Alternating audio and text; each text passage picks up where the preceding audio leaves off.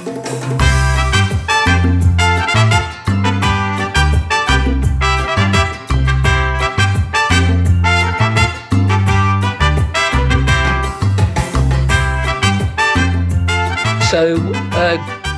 good afternoon and welcome to the Forever Bristol City podcast. We're going to talk about all things Bristol City, and we're also going to talk about the game last night against Luton Town that, depending on whether you're me or Nigel Pearson, you've probably got a different view about. So, without further ado, Mark, give us your 3 minutes on Bristol City versus Luton Town. Go. In a nutshell, all is not fine and dandy as desperate Dan wrecks slim chance of home win, first win in 14. City started off on the front foot for the first 5-10 minutes, had a couple of shots blocked before Luton totally overwhelmed them with Mpanzu playing the ball behind the defence easily to both Cornick and Cameron Jerome to have countless chances, and Bentley kept us in the game before half-time and the post and bar. Second half, we improved slightly with the introduction of Callas at right back, De Silva at left back, but still we struggled to create any chances, lucky to go ahead, couldn't manage the game out, and that desperate equaliser from Bentley's mistake cost us again.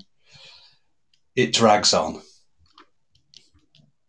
And that's it. Yeah, well said. Well said. I think, looking at it, I didn't see anything in it last night that I could broadly describe as entertaining. It was described on Quest TV by no less than Colin Murray as Nigel Pearson's Bristol City's home form under Nigel Pearson is deeply worrying, which is words that pundits in that position will use from time to time, but they don't normally use them lightly.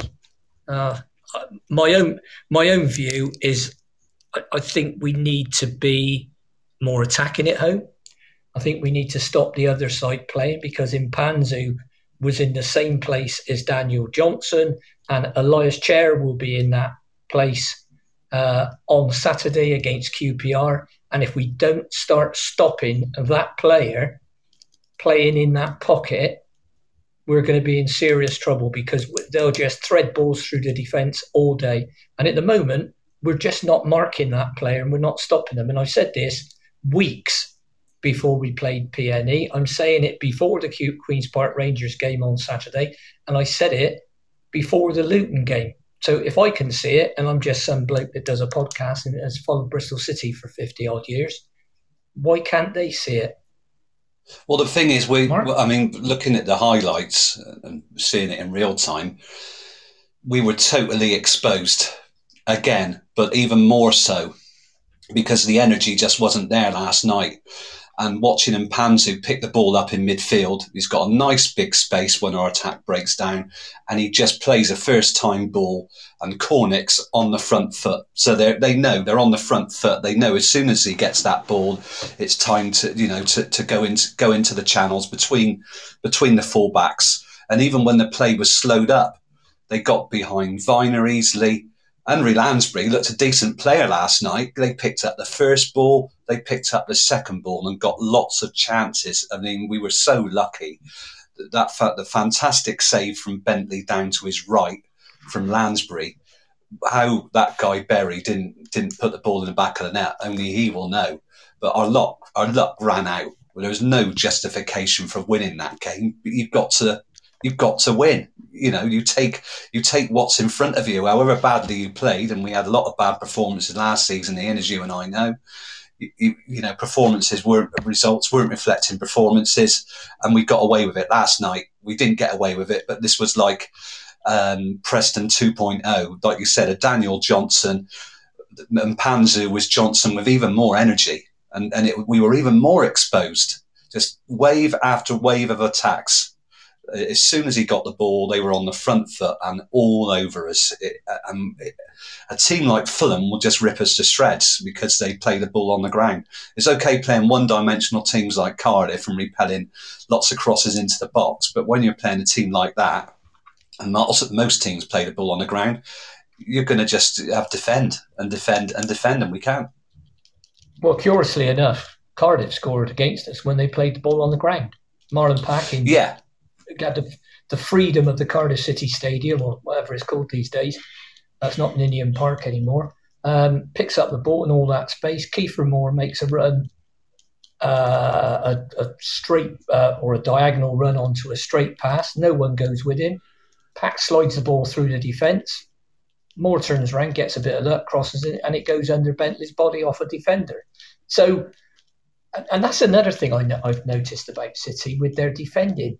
They either seem to be camped on the edge of the box, or when the ball's coming in, they seem to be 2 yards from Dan Bentley. I think if they got out and marked players and jumped with them, he may have been less busy. I don't know, but it's something I noticed niggling things like the non-league throw-ins again. Throwing it down the line for the flick on. It doesn't. I mean, that is so easy to defend against. It's unbelievable. Well, it was just we were if we were fed up with it on Saturday, we were sick of it, completely sick of it last night. I mean, they stopped it in the second half. I mean that and all our attacks really in the first half, bar one or two, I think, where Masengo got the ball on the edge of the area and he was blocked, and then I think Weimann had a shot blocked following a cut back from Pring. It was just endlessly pumping the ball into the box. From Viner playing, Scott couldn't get behind, so he's playing the ball back to Viner, cross after cross. It was so easily defended by their back three, but we're unable to pick up that man in a 3-4-3 or a 3-4-1-2 who operates behind the forwards and can launch attacks. And they just piled men forward. We didn't play with that energy or purpose. And we're very easy to defend against. We were even more easy to defend against in the second half, even though we scored the goal. I think we only had about 3 shots on goal in the second half, including the one that we scored from. 10 in the first half, although most of them were wayward. It was a real step backwards from Saturday, and it makes it look like there's no way we can play with a midfield two if we play like that, is there, Ian? I mean, you're just too exposed. Yeah, I think so. Can I ask you this? Do you feel that, are you excited by what you're watching at home? Forget the away games for the moment, because I think everybody would agree, Middlesbrough apart, the Cardiff game and the Reading game, we were very good in parts and pretty good in other bits.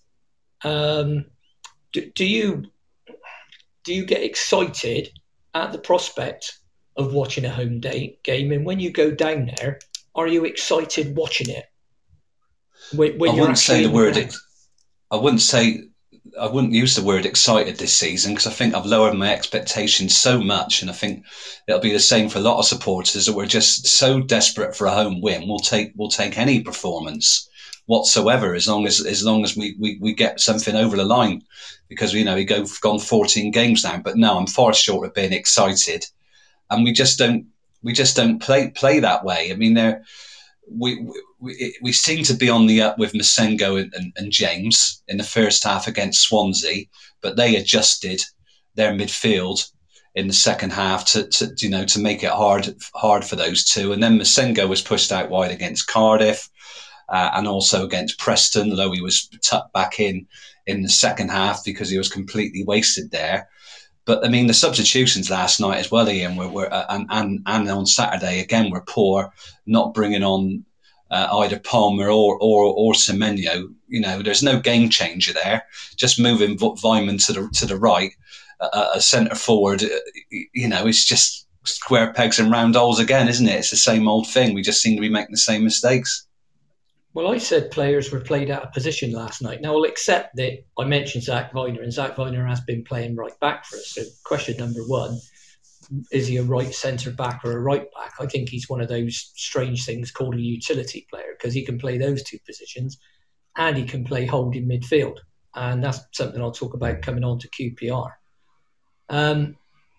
But if you look at it, in the 4 home games, we've had 12 shots on target in 360 minutes of football. Now that means we've got a shot on target every 30 minutes. So in theory, we could score 3 goals in a home game. But in 2 of the home games, Luton and Blackpool, we only had 2 shots on target in the whole match, which is a shot on target every 45 minutes. And I'm still calling Baker's goal an own goal because it went in off the defender's chest. And it wasn't a little deflection, it was a real rocket.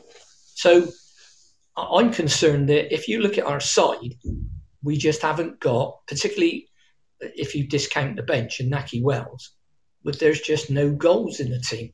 There aren't people in there who score goals. And you're probably looking at Vyman and Martin. I mean, I'll bring up a table I've done in a second. But talking about goal scorers, you're looking around the team and you think, well, who's going to get a goal? And yeah, I mean, Chris Martin like scoring goals. And Nathan Jones was quite unkind about the team after the game, but I think he was factually correct. And someone's made a note about what he said on here. I mean, I can tell you it was. He said we were slow set pieces and no tempo, and we get 65% of our goals from set pieces. And I wouldn't have said we were particularly that good from set pieces. But if you look at Reading, there was a throw and a free kick. So okay, fair enough. It's a fair enough stat. But I described it as unwatchable on Radio Bristol last night, and I've had some stick for that. But I don't actually think it's. I looked at it and I'm thinking, well, is it going to get any better at home? What's going to make it get better? And honestly, I can't see what's going to improve it unless he changes the shape, the pattern, the tempo. We can't sign anybody but free agents until January. And Pearson's already said, don't hold your hopes out for many signings in January because there won't be any. So thanks very much for that. And the point you make is that one thing Nigel Pearson has successfully done since he's been at the club is completely lowered the expectations of the fans to, well, we'd like to get in the playoffs, to, well, if we can stay up, we might have a better season next season, without anybody ever saying why we're going to have that better season. I mean, he's thrown Lewis Britton under the bus this week and said he's nowhere near fit enough to play. No. So that's him out of the equation. So what happens if Chris Martin gets a knock against QPR? Is Antoine going to go and play up front as a 9? Because I don't think that's his best position. Are you going to play Nahki Wells and Andy Vyman, who, with great respect to both lads, aren't the most physical players in the world? So I think we'd have a real issue. Tommy Conway's injured, and the other forwards are, with a possible exception of Jana, are smaller guys, quicker. I'll admit, but with the way we play, it's no good putting Sam Bell inside and smashing the ball above his head. That's hopeless. Yeah, I mean, last night I was on the radio before Steve from Patch was saying, "Oh, we got to play Nahki Wells." It doesn't matter who you play up front if they don't get any service. I mean, Martin looked tired last night, couldn't get goal side of his man, but we play in such a way that he's not going to get the ball anyway because we are so easy to defend against. And we're looking, to get a fluky goal from a free kick. We just don't pass the ball fast enough around the area. Our movement is quite poor in terms of opening teams up. It's just too slow. I mean, I thought we were going. We were trying to persevere with a 4-2-3-1, and I thought the 3 behind the 1 would sort of rotate and try and open teams up that way, and that Martin would be the sort of pivot who would play with his back to goal, and that was the way that we were trying to play. And now we've gone to a 4-4-2, and it looked okay against Preston without many chances on goal, but we were blinding ourselves to the fact that Johnson opened us up very easily, and they didn't need a big a big stonking centre forward in Sean Maguire. It's how you pass the ball between the lines that's important, and the movement behind the defence. And we just look so exposed, so vulnerable. Even with Lansbury just chipping the ball over the top of the defence for Cameron Jerome to hit the bar, chance after chance. I mean, teams are going to look at that and think, "Oh, we're going to love playing Bristol City. Nothing to worry about with them. We're going to get loads of chances." How do we stop it? We've got we could play another holding midfield player in Joe Williams, but he's never fit. Who else can we put in there? You could see Matt James playing alongside Masengo and Ayan Udder, but who's that going to be? I just don't know. If we want to go 3-5-2. If you're looking at a holding midfield player, I think we've got two choices. And one of them I don't actually believe is a holding player. You've got Zach Viner, who could do a job. If you said to him, QPR player 3-4-1-2, and the one is Chair, who's a really good player. He's about 5 foot nothing, but a real quality player. You could do worse than say to Zach Viner, man for man, mark him and stop him playing. And if he decides he's going to go back towards his own goal to get on it, you go with him.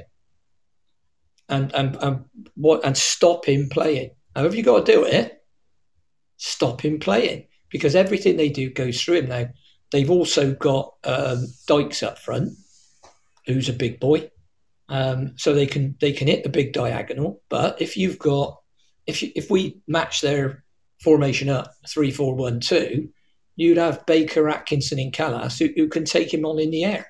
And Willock, the other guy who plays next to him, isn't that big. He's a good player, but he's not. Yeah, huge. That's Joe Willock's brother, isn't it?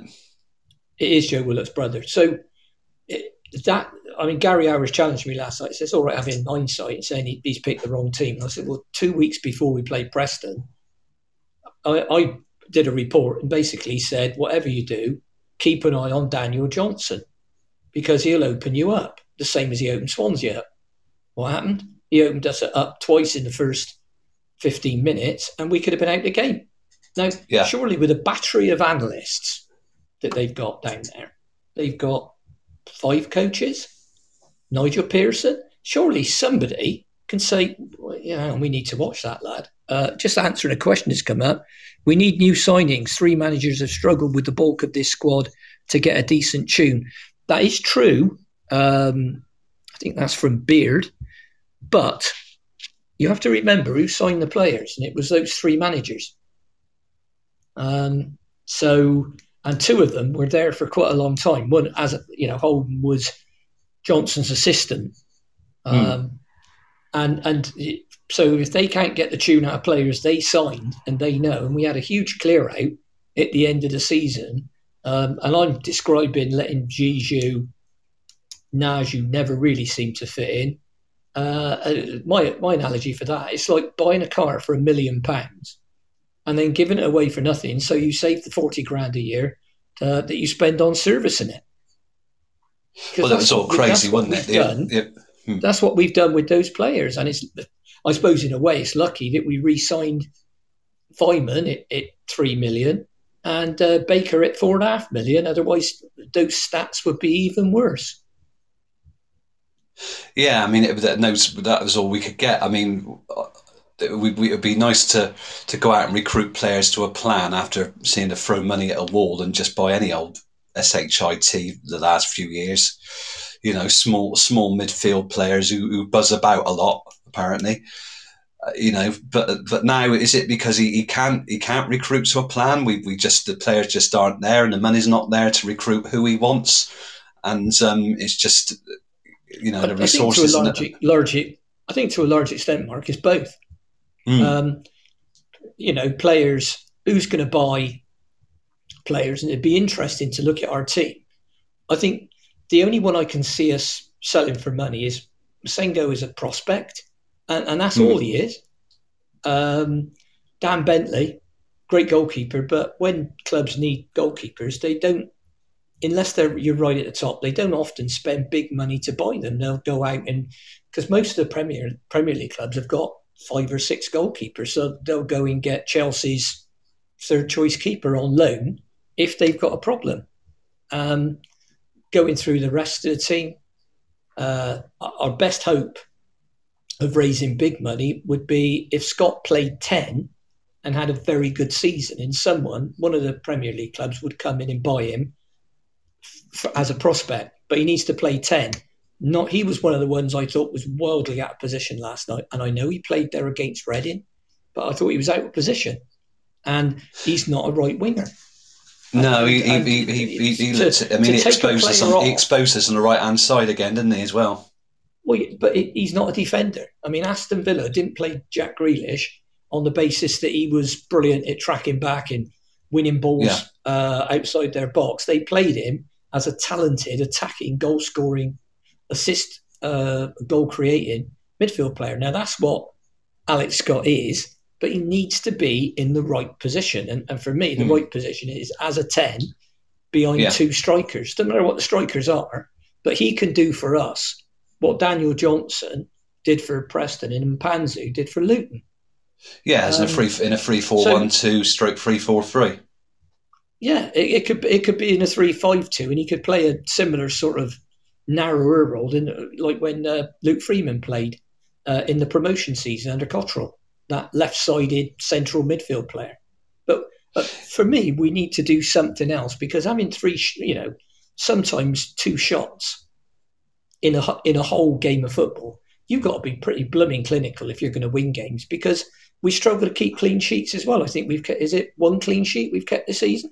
Yeah, the one against Preston, and that was a bit fortunate. And the shots we had against Preston were all from distance.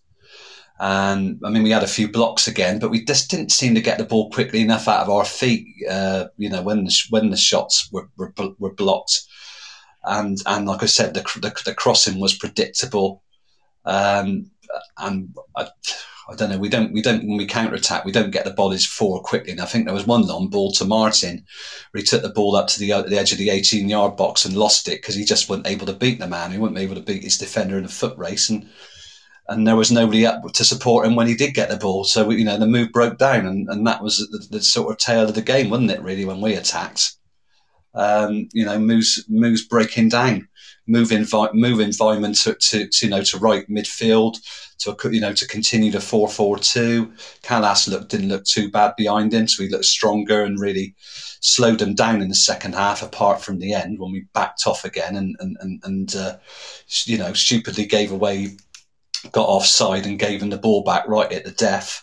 Just stupid things like that, really. Not managing a game out when it's really looking a gift horse in the mouth at 3 points from deserving nothing, and backing off, and then your goalkeeper. Well, yeah, I mean, come on to that later, but that was a comedy of errors, wasn't it? Well, you could cover it now. I mean, it basically, I think Atkinson could have cleared the ball, but he was trying to show it back to Bentley, and then Bentley came out, grabbed it, and dropped it. Does that cover it? Yeah, I think Mpanzu heads the ball on, and Adebayo is behind Atkinson. He shielded it very well back to Bentley, and Bentley goes down to pick it up. I don't know why he didn't just drop on the ball. Just drop on the ball and kill it, and then you kill the momentum. You're going to waste 30 seconds doing that, but he tries to scoop it up. And then the ball goes loose to Mendes Gomez, who's bearing down on the left, waiting for a mess up, more in hope. And then he just hits the ball back into the middle. It actually goes through Callas. I thought it was hooked back diagonally back to Hilton, but it's not. It actually goes through Callas, across the goal, and there's Danny Hilton right in the middle just to tap it in. There's a question here from Cookie 1988, who I think I talked to on Twitter. Are either of you uncomfortable with Matty James seemingly being a nailed-on starter every week? Last night, everything seemed to have to go through him, and he's so bloody wasteful at times. I think it's a question with our midfield, to answer that question, of, okay, if you leave him out, who'd you play? Because I don't think Andy King's the answer. Pearson doesn't seem murder keen on Tyreek Backinson. You've got Masengo, who I think he's a good player, but he doesn't score or assist, and he's not creative. Let's be honest. and then you're starting to get into the kids. So Casey Palmer, for me, he's a 10, like Scott, or once again, don't play him. He's certainly not a wide player. So I think he could play as one behind a striker in the role that Lyman plays sometimes. But when he's had his chances from the start, he's not really done it. I think there's a player in there somewhere, but copious teams have struggled to find it. So it's going to be difficult.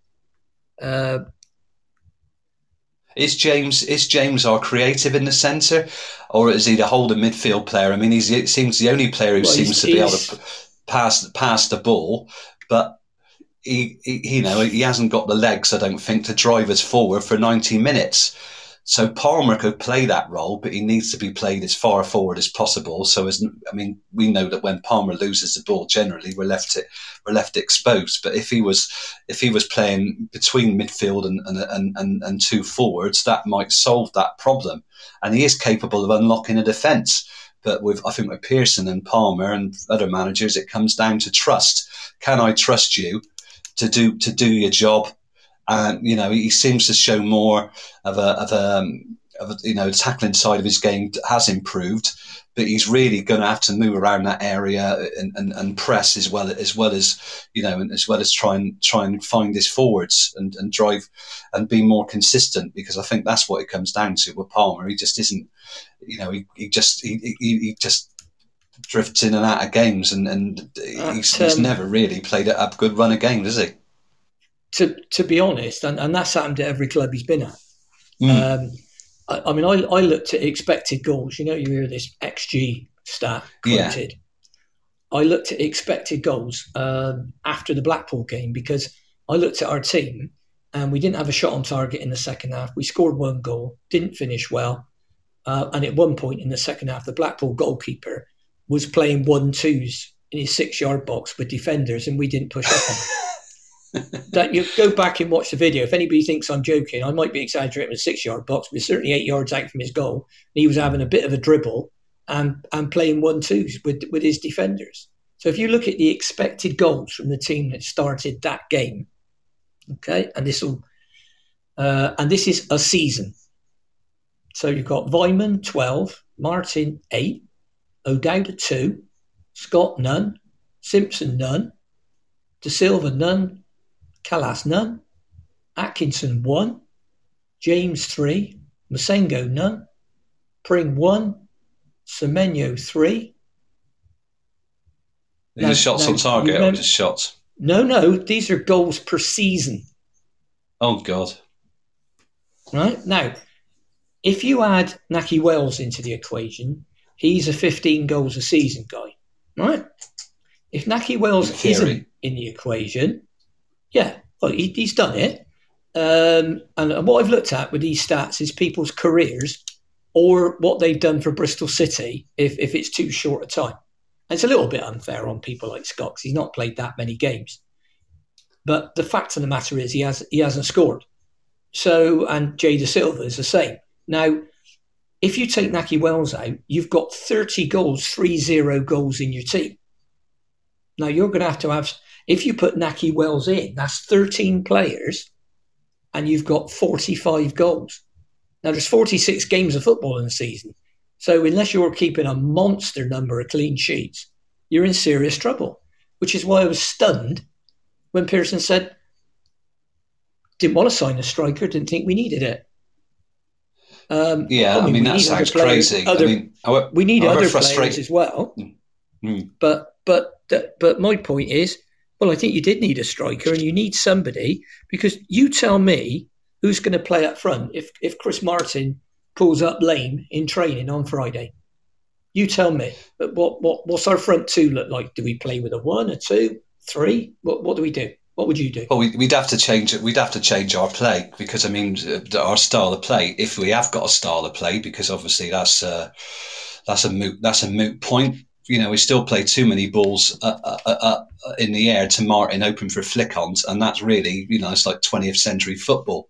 We're expecting that in the Championship, where defenders are a lot cleverer and they'll pick up that loose ball. You see that in League One now, but in the Championship, that's old hat, isn't it? Very easy to defend against 95, 99% of the time. And he's finding it difficult to lead the line. And however frustrating it was to watch Fami, that he was a strong player. He was capable of adding the ball powerfully in both areas. He had a shot on him as well. He was drifting at the end last season, no question. He was drifting along, waiting for his contract to run out, and he should really have been transfer listed and sold last summer. It was just an absolute joke, but that's gone now. But we needed to bring somebody else in of a like for him.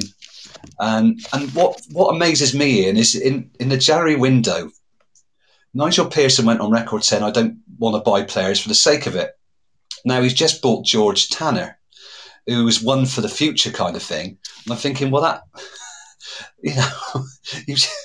that just contradicts what you said. I haven't seen Tanner in the match squad. He's obviously fit.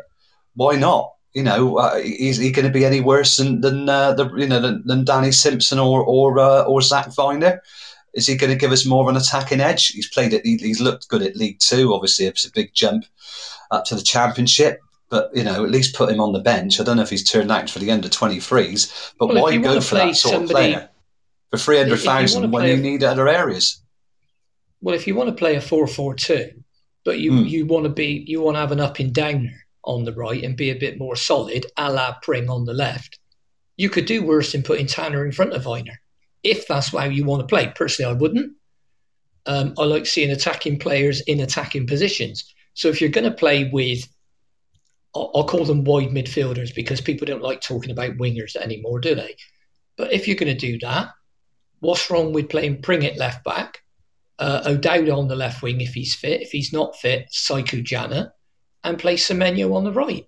Because at least then they are forward players. They can run, they can cross. All right, I don't think Antoine's a brilliant finisher, but you could say that about a lot of the players. I mean, coming to a point that's been made by Jeff Kopp 37, not a lot of goals in the team.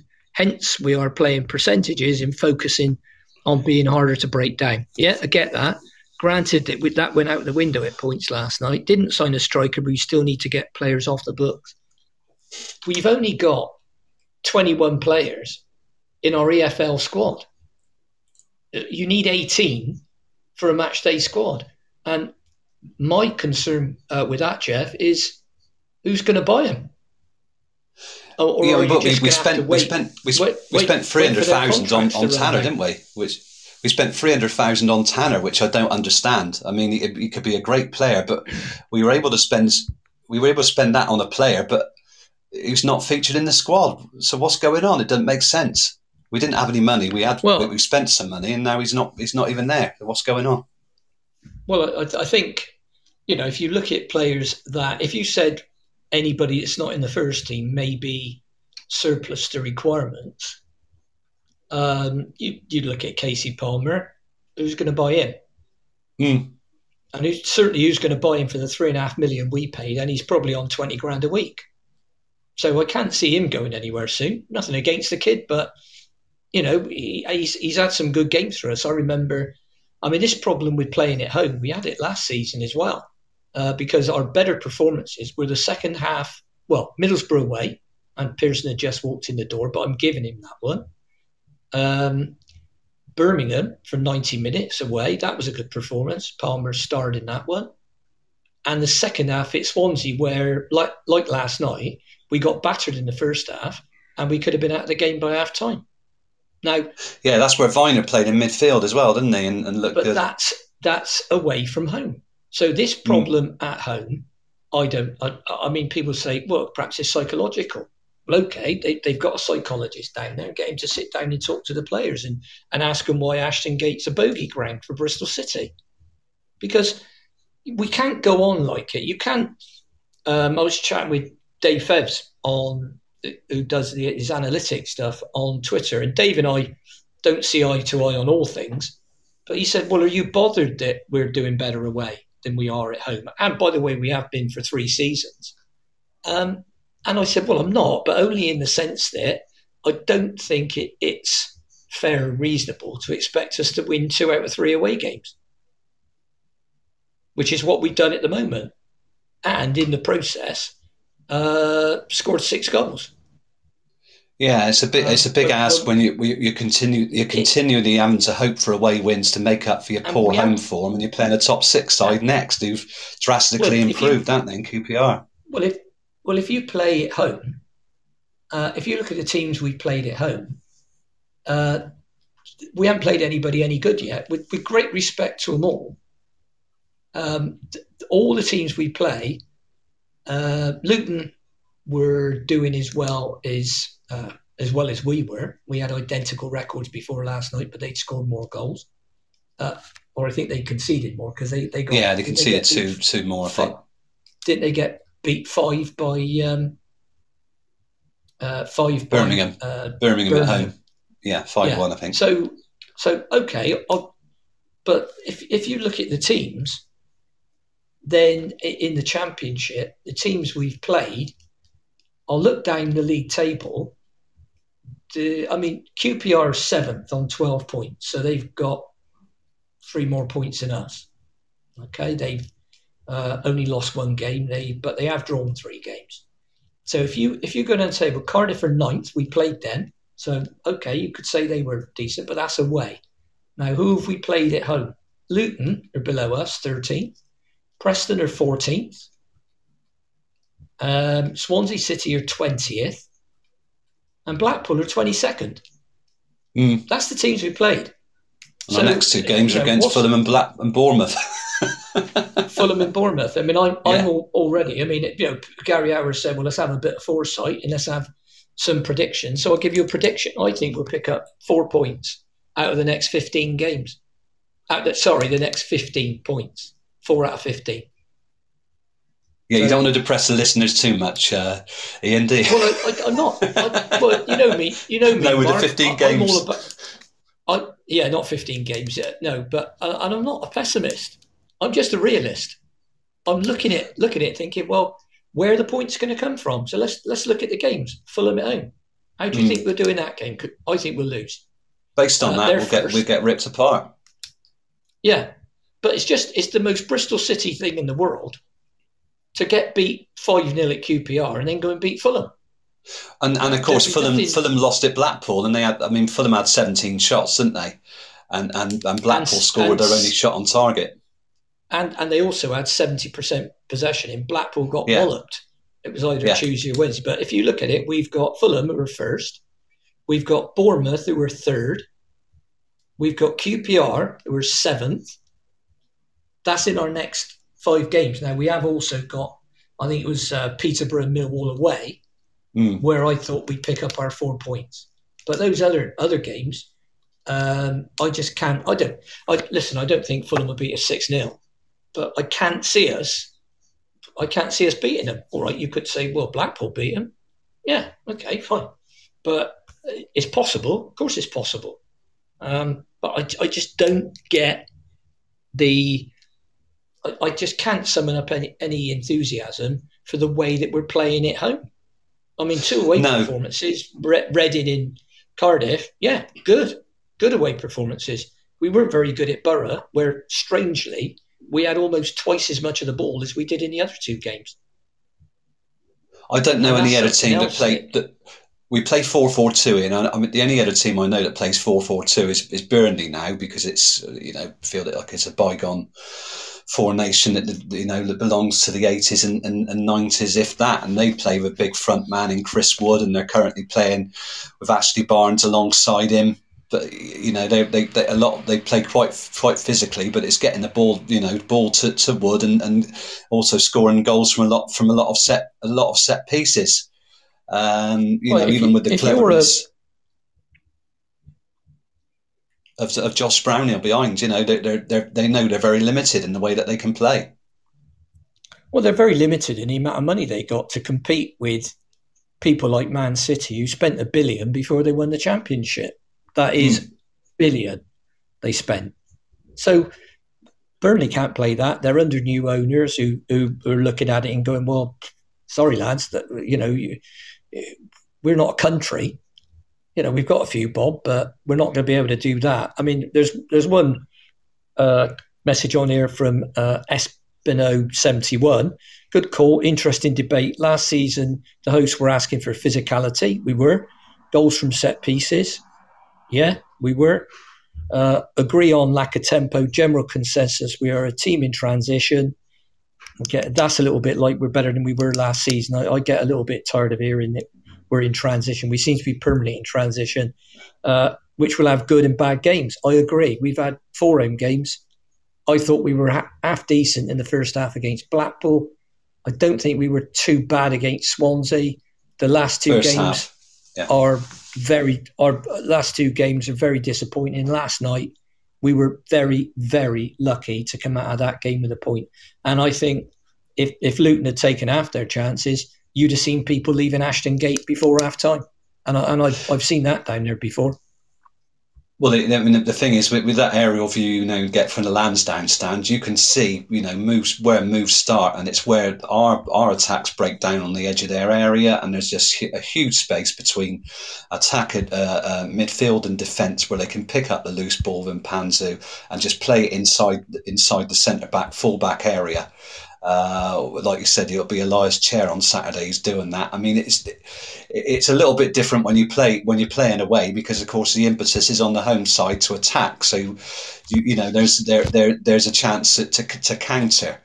But I don't know if we've really got the pace to counter with Chris Martin, have we? Like we would have done. Let's be honest. Wells. I mean, yeah, but let's be honest. People talk like teams come here and shut up shop, and it's the opposite. They come down here and say, right, give us the ball, we'll tear you apart. And I just, I mean, my own, as you know, I'd be either very attacking and play a 3-2-3-2, like if somebody says, where'd you get that from? I got it from the Poland game. Poland played that formation against England and got a draw with a team that's now 3rd in the FIFA rankings. Or you play a simpler 3-5-2, but that enables you to have your 3 best defenders on the pitch, Callis, Atkinson, Baker, and 3 central midfield players.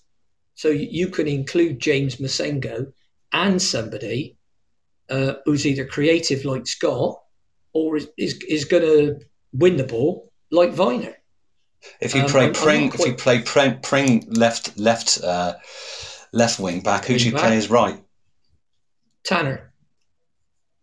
Unless Pearson's going to say no, he's not fit enough, or he's no good, or in which the question, as you begged the question, well, why sign the bloke then? I mean, all this one for the future. It's a little bit like when you get City fans saying, well, look, compared to last season, but last season we were the worst team in the division over the last 33 games, and it was an absolute aberration. So saying, well, we're better than that, yeah, that's a little bit like saying, well, phone up your insurer and say, well, this year, in fairness, I've only had 6 car accidents. I had 8 last year. They're going to go, well, yeah, but honestly, Ian, we still think you're a really crap driver. And so therefore your insurance is going up again. And I think, I think we really do need to for all the coaches and the analysts to sit down, particularly with our own form, and say, right, lads, we got a major problem here. This isn't a blip. We've got a major problem here. We've picked up 3 points out of 12. We haven't played the best teams or anywhere near it. What are we going to do when we play Fulham in Bournemouth? And by the way, Bournemouth beat QPR the other night. Yeah, 2-1. Bournemouth's team, and you've got Gary Cahill. I know he's getting on a bit, but he's a good player. Got Solanke up front. You've got the young French lad that they paid a lot of money for in midfield, whose name escapes me. Something like Lamella or something like this. It's not Lamella, but it's something like that. And you look at that and you think, and they play 4-3-3. So what are you going to do about them? I think it really needs thinking about. And when I see Johnson and Panzu and players like that, and probably Chair on Saturday with the freedom of the pitch, I'm worried about what our players, what our coaches and managers, how they work with the team and what they set up. Because I honestly, and I see problems ahead. Like, what happens if Martin gets injured? You're either going to have to. He's already said you can't. Lewis Britton can't play.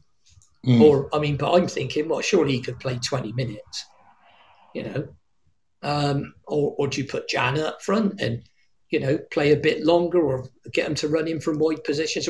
I just don't see a pattern of shape, and we don't seem to be an attacking team or a defensive team. And the word I've been struggling for is identity.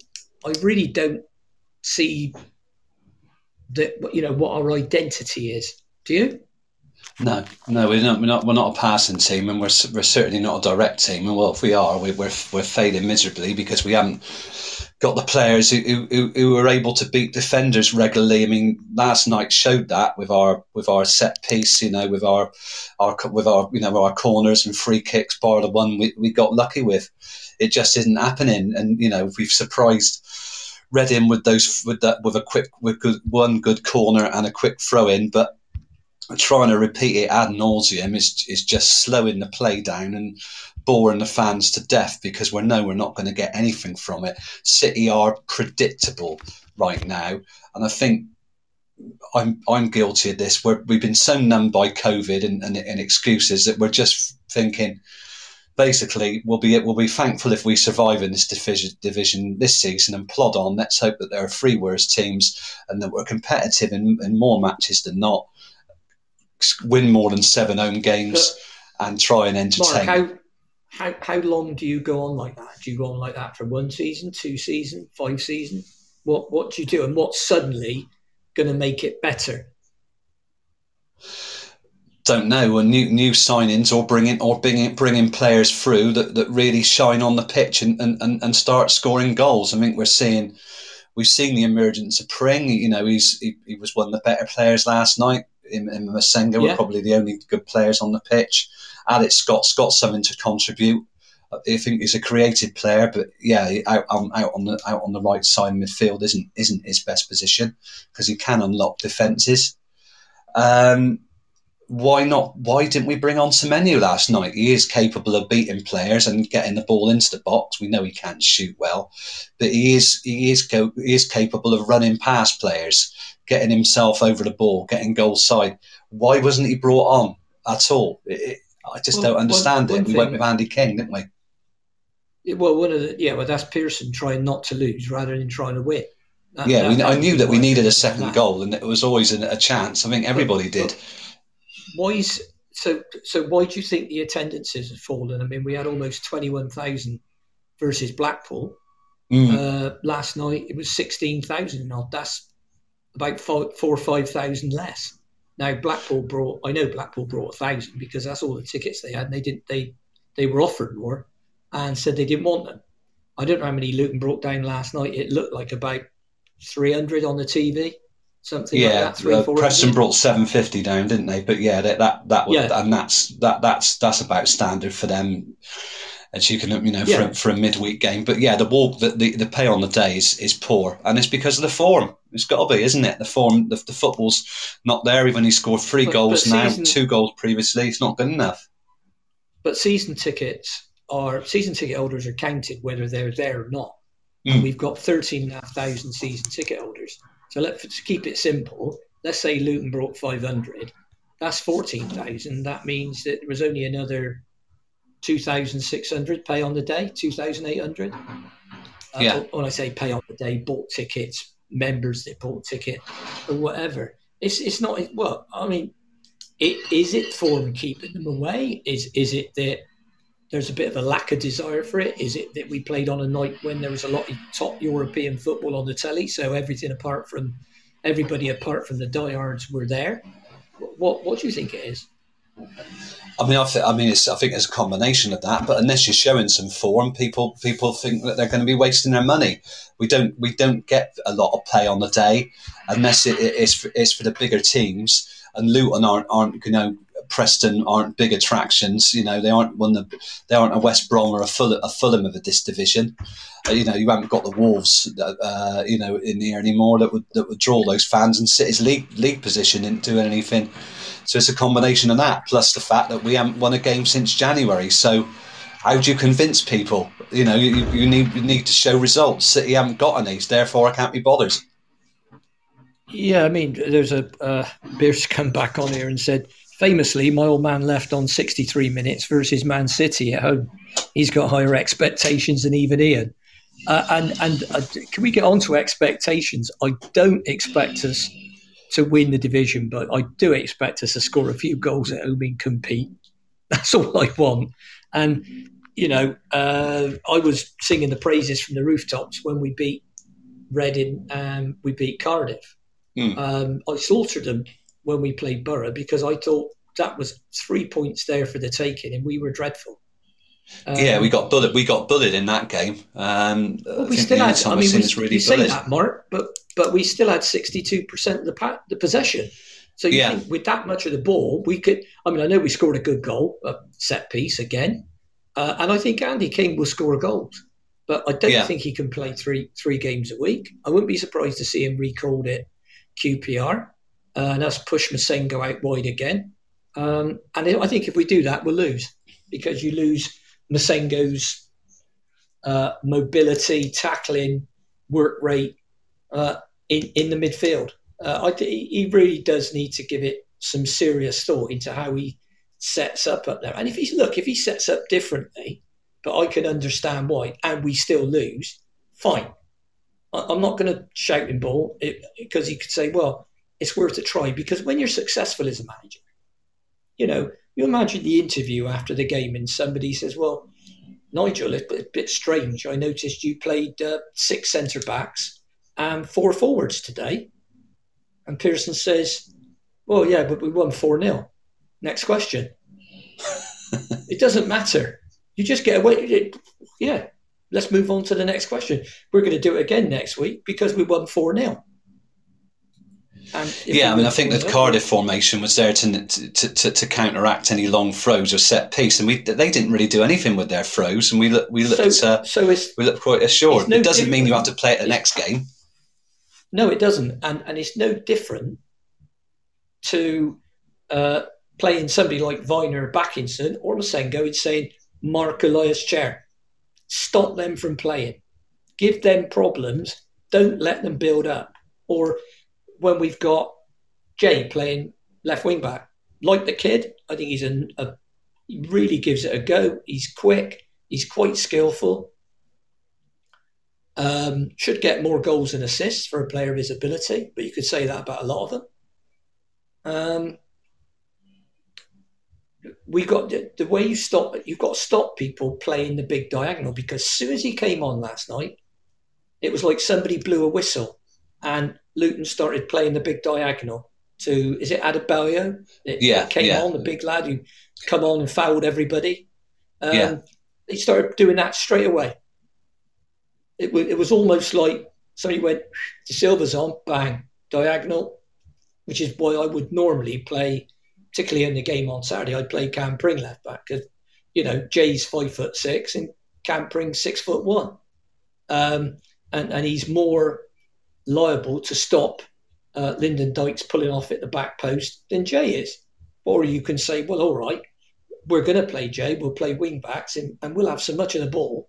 Fair play. If QPR can score 2 goals, we'll score 4. But I don't think Nigel Pearson is that type of manager, is he? No, I mean, and of course, again, to prove your point against Borough, De Silva couldn't compete with Vic Piazza, who just pushed him out of the way. Looking at the players who aren't available, Ian, do we know how close Joe Williams and Callum O'Dowda are? We're back to last season, aren't we? They'll be ready soon. It just according to Pearson, O'Dowda joined in and trained fully the day before this game. And Joe Williams has been back in training for weeks. I mean, he had a game for the under-23s. Now, I think the club need to come out and make an unequivocal statement about the condition of those players, because it's no good thinking, we're not going to tell QPR O'Dowda's fit, and then we're suddenly going to play him, and that's going to completely ruin Mr. Warburton's tactics. I mean, forget it. That doesn't happen in professional football. They'll know roughly what team we're going to play, and we'll know roughly what team they're going to play, and you just adapt. So I would think that, O'Dowda and Williams should both be available.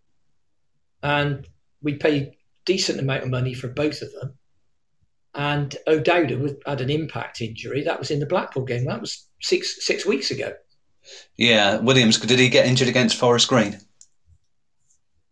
Yeah, he came off in that game, and it was, it's nothing serious, but we got to keep an eye on him. Well, that was, 5 weeks ago? 5 weeks ago. Yeah. And here we are again. But he is training. If he can only do 60 minutes and get us 2 or 3-0 up, then you can go and play in midfield. We need to get our best players on the field. And we haven't got a big squad. People keep saying we've got a big squad. We've got about, the squad, I took all the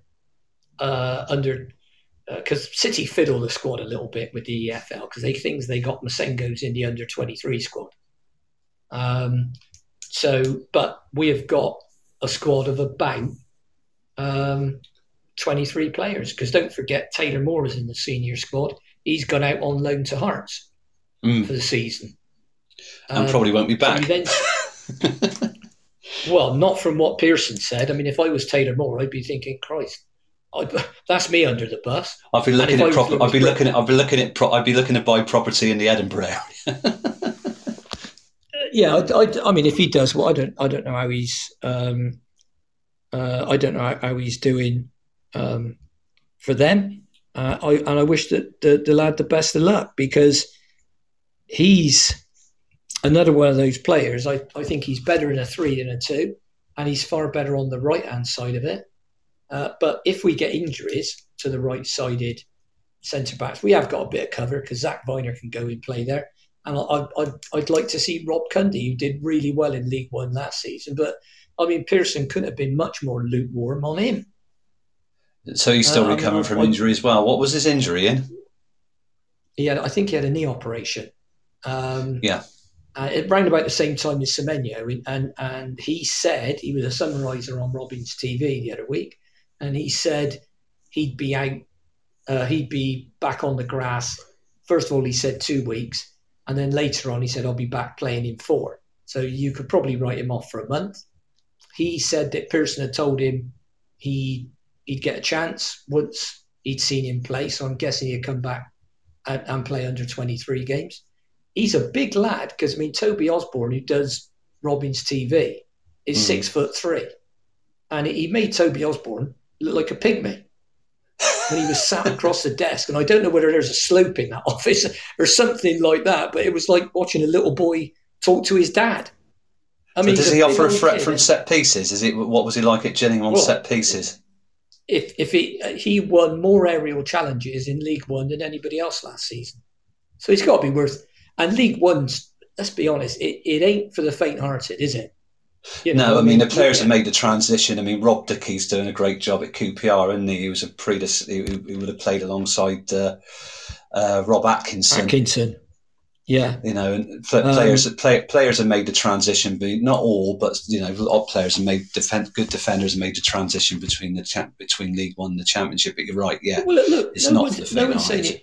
No one's saying it shouldn't take time, but I think when if you look at the players who you'd want in a side, yeah, see, Atkinson in the team. Can you hear me? Yeah, I can hear you. Yeah, yeah. I'd like to see Callas in a team. I'd like to see Atkinson in a team. I'd like to see Baker in a team. Well, that don't mean playing Callas right back.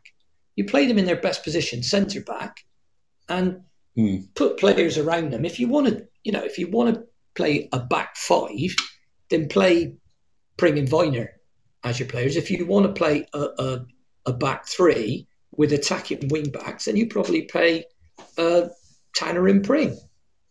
And I've only seen Tanner the same as you have on the videos, but he looks good, 2-footed, quick. He's 6 foot tall, so he's not a small player by any stretch of the imagination.